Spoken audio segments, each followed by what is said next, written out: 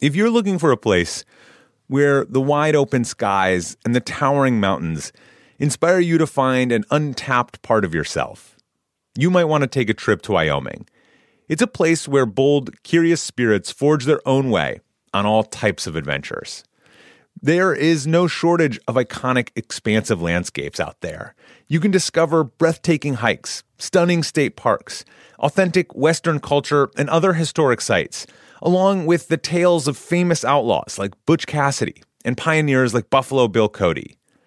The truth lies west. Discover yours at travelwyoming.com.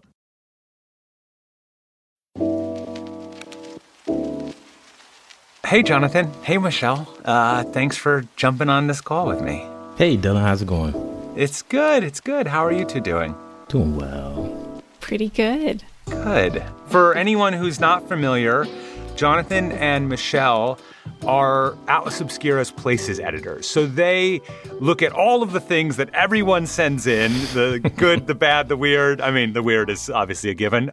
And they choose what they're going to focus on sort of researching, writing up, and getting published. We try and do, as much as we can, but there's a process of selection as part of this. And so that's Jonathan and Michele. So I'm super excited to ask about what you've been seeing lately. Michele, why don't you go? The place that I would like to talk about is Allen Hills in Antarctica, which is a place that, the landscape there sort of lends itself to these fascinating scientific discoveries. A geologist who spent decades leading a big research project in Antarctica called it meteorite heaven. There are many that have been found there, but probably the crown jewel of Allen Hills is this small potato-shaped rock that was found there in 1984. Its official name is ALH 84001, Sure. And it is the oldest Martian meteorite that we know of on Earth. Scientists think that it formed 4 billion years ago, maybe in a Martian volcano, and then it made its way to Earth about 13,000 years ago, where it was buried under the Antarctic ice for a long time. And what makes this funny little meteorite so interesting is that it's sort of the center of a scientific controversy. In 1996, a team of NASA researchers published a paper where they pointed out some of these unusual structures inside the meteorite and have put forth an argument that they are evidence of fossilized microbial life. Yes. And it's a really cool idea, but the analysis was met with a ton of skepticism at the time. It is still a topic of debate, and it's one of the things that gets credited with sort of reigniting this search for other evidence of life on Mars. And I just can't stop thinking about it because I want to know what ancient creatures and secrets are lurking in there. Totally. And the idea that we can even find a 4 billion year old piece of Martian rock that was landed on Earth 13,000 years ago and it's just been under the ice, whatever. That's so wild and amazing. And I love it. I like that there's a controversy. I'll go on the record and just say I'm putting my money down on definitely there was microbial life on Mars at some point. I don't know, whatever. It just feels like a good bet. Safe, confident. It's so fascinating, the things that are hidden under the Arctic that are finally thawing out from the permafrost and the different tundras and giant viruses and these crazy microbes. Slightly alarming. Yeah, so it's slightly alarming, but it's just fascinating, the things that have remained hidden under the Arctic and under ice caps for centuries now. Totally. So, Jonathan, what about you? What have you come across recently that grabbed your attention? One of the things that really grabbed my attention recently is this crazy column that exists in Athens, Greece. It's called the Ritual of Periosis column. It's located in a restaurant area in the Mariani neighborhood. And one of the reasons why it really caught my attention is because it's one of those sober reminders that history often repeats itself. So during the Ottoman occupation of Greece around the 18th century, many citizens began becoming worried about the influx of plague around the empire. And no sicknesses had actually reached Athens yet, but a lot of the elder citizens began worrying. So this led to them reviving what is known as the Ritual of Periosis for protection. This was essentially a procession that led throughout the entire city, and it circled ancient columns, which were believed to have healing powers. It began at the chapel of St. Haralambos, who's often prayed to today in times of disease and epidemics. The procession began usually with 2 female cows dragging a plow through the street, followed by a vessel where objects were put in that were related to the epidemic. So they would basically go throughout the entire city, circling these columns. And then when the procession reached the final column, they basically slaughtered the 2 cows, dug a pit, buried the cows in the pit, buried all the objects in the vessels, covered it over, and then kind of said a prayer for protection. Like I said before, what really caught my attention is that with the pandemic going on, with fear of sickness, with fear of illnesses, and we see this same kind of fear and people looking for things for protection and people worrying about what the future may hold and that uncertainty. We kind of see those things happening again today. We need our rituals. We need our talismans, Whatever makes us feel safe and comfortable is what we're going to gravitate towards. Those are amazing. Those are both really, really, really interesting places and very evocative. We're sort of in the last throes of summer and entering into fall now. My kids are going to be heading back to school. I'm curious if you run across anything in that kind of like higher learning kind of category that's interesting. I love libraries. Oh, yeah. They're one of my favorite places to visit when I'm traveling. It's a very comforting place. Like every different type. I love the like old school ones. I love a little dinky neighborhood library. I love a little free library. But on my list of libraries around the world to visit, there is one that is far and away top of the list. And it is the Yasuhara Town Library.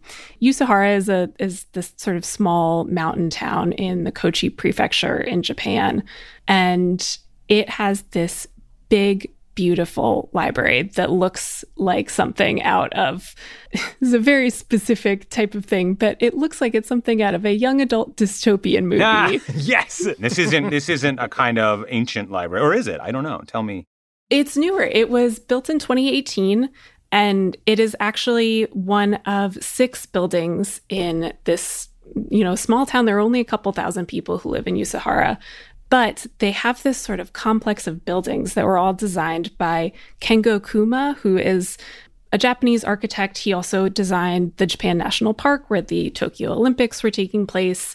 And a ton of his work sort of focuses on like bringing together nature and building and looking for how humans and nature and buildings all sort of coexist in a space. And the library is kind of the centerpiece of this town. People call it the library above the clouds. And the vision for it is like a forest inside. There's this incredible lattice of wooden beams that come down from the ceiling that sort of look like a forest canopy. And like the sunlight filters through them. All of the wood is sugi wood, which is, native to the forests that are around Yasuhara. It's this like beautiful community space. I think that's my favorite part about it. You have all these sort of high-level design and architectural ideas, but then if you look at the pictures, there's a bouldering wall behind the children's reference desk.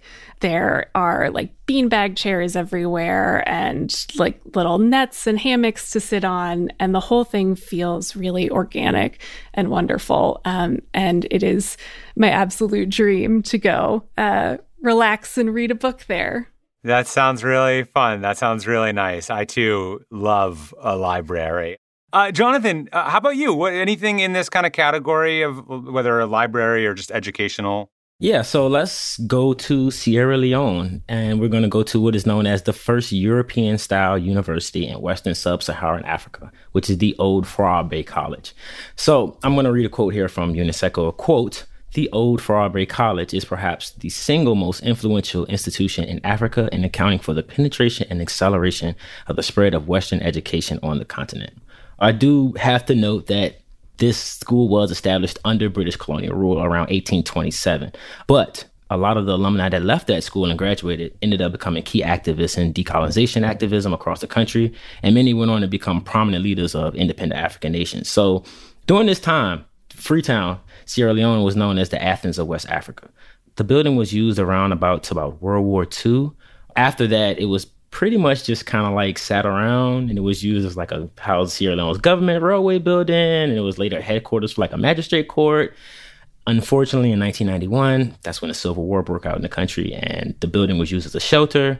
It was burned in 1999, and like I said before, it's pretty much a stone edifice now. It's hollowed out and empty now, and it's often listed on most places as like one of the most endangered historic sites in the world.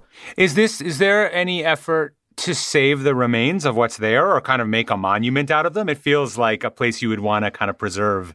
The situation in Sierra Leone in that area is making it kind of difficult for that to actually be renovated or rebuilt. But it's still there. It's still visible, still seeable. But it's one of those. It's in a state of decay, and I think that's one of our purposes of why we pick these places sometimes is to try to save them.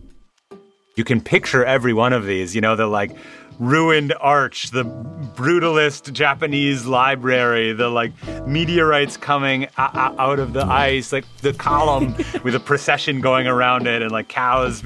Like it's all so rich and kind of really stokes the imagination. So thank you for bringing these today, and I can't wait to hear.